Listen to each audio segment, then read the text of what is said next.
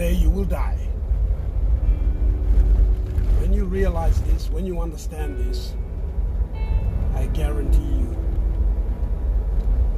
a lot will come into very clear perspective insofar as what is important in life. And what isn't important in life. When you let this thought be a thought that you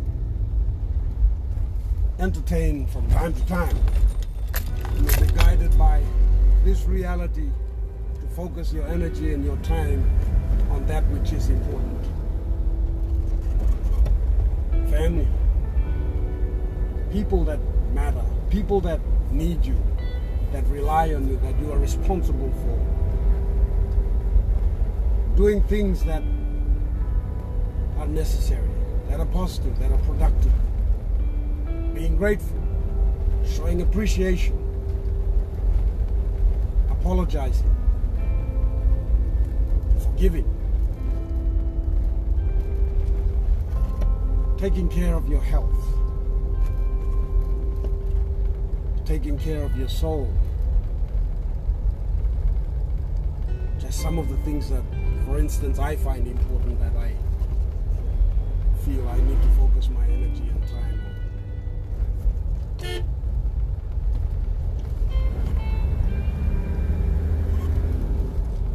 I'm 48. I can still remember very clearly my 4th birthday party. I can still remember very clearly following my grandfather into the cocoa plantation that we had, working in his nursery, and whilst he was busy budding and planting and weeding, and I went off to a little patch of wild tomatoes, cherry tomatoes, and I sat in it and I engorged myself. I had fists full of little cherry tomatoes and I ate as much as I could until exhausted I fell asleep. And then he came and picked me up and took me home, washed me, put me into bed. I remember that very clearly as if it happened yesterday. I remember a lot of things like this as if they had just happened yesterday.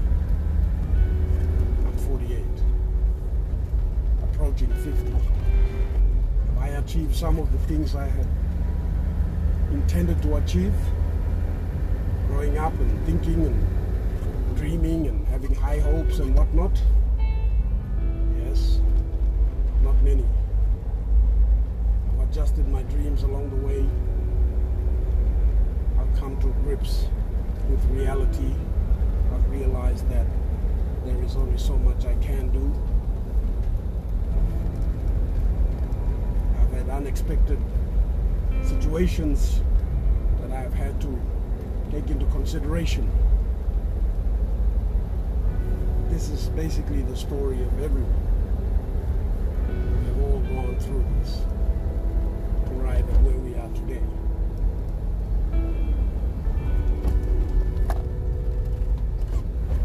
And then what happens today onwards?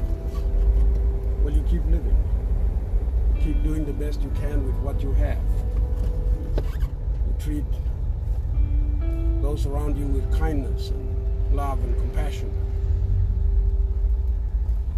And you start to be less resentful and bitter and angry at others who transgress against you or who do you wrong, because you realize that it's really a waste of time. I read somewhere it said that the best revenge is success. That's probably so. I think the best revenge is no revenge.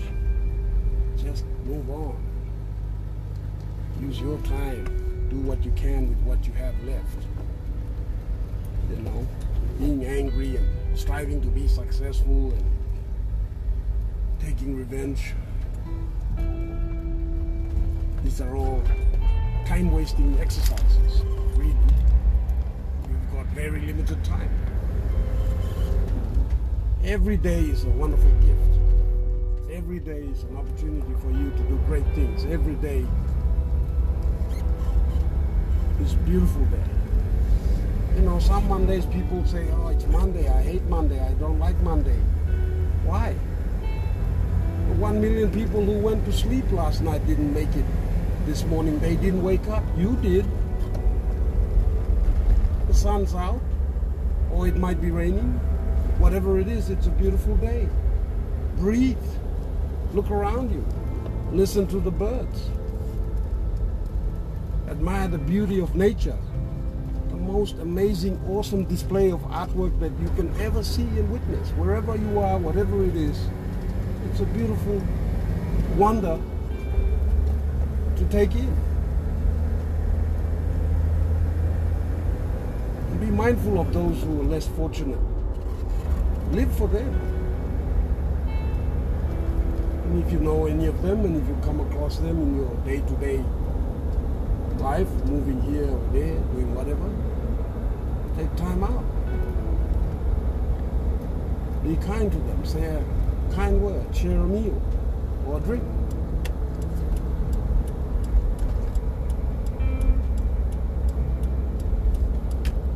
Who knows what's going to happen tomorrow? While you've got today, live it as if it is the last day in your life.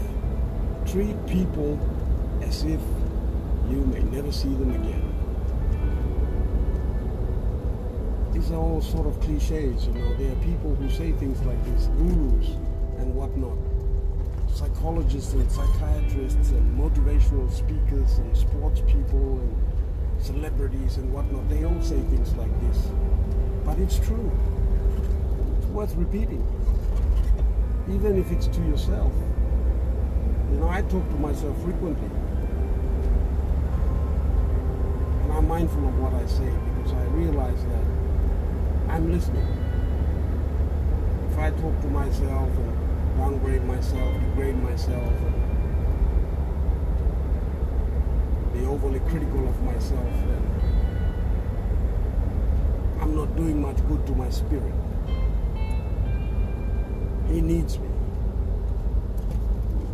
Sure, we all make mistakes. We all stumble. But we can also learn from all that and move on, upward and move on.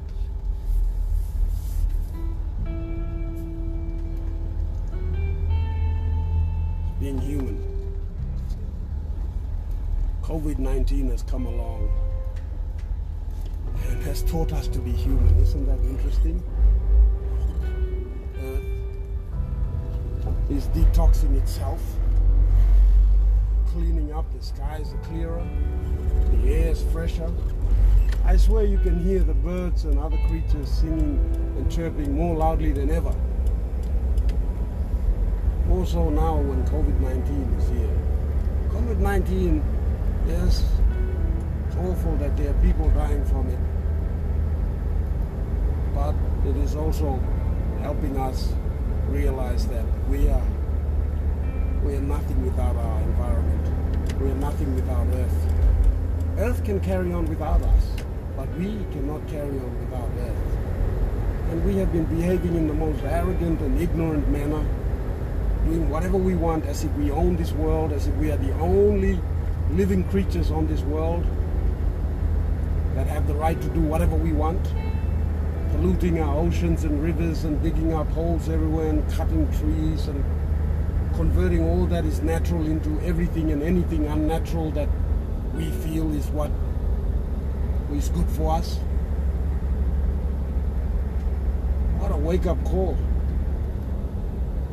Brought to you by nature itself. A tiny little speck that can hardly be seen. I see people starting to be more responsible, you know, with their environment. I see people starting to be more responsible with themselves and with others. I see people starting to be more responsible with the future. and behave. COVID-19 is an amazing teacher. We should all be sitting down, taking notes, copious notes, and learning and acting from these lessons to be better people, better humans, better citizens of this earth. Using our time more wisely to do what's important, what's essential, knowing that one day we will move on to solve that great mystery, and when we do, we can look back with some satisfaction, hopefully great satisfaction, that we have lived a life that has been useful, that has been productive, that has not been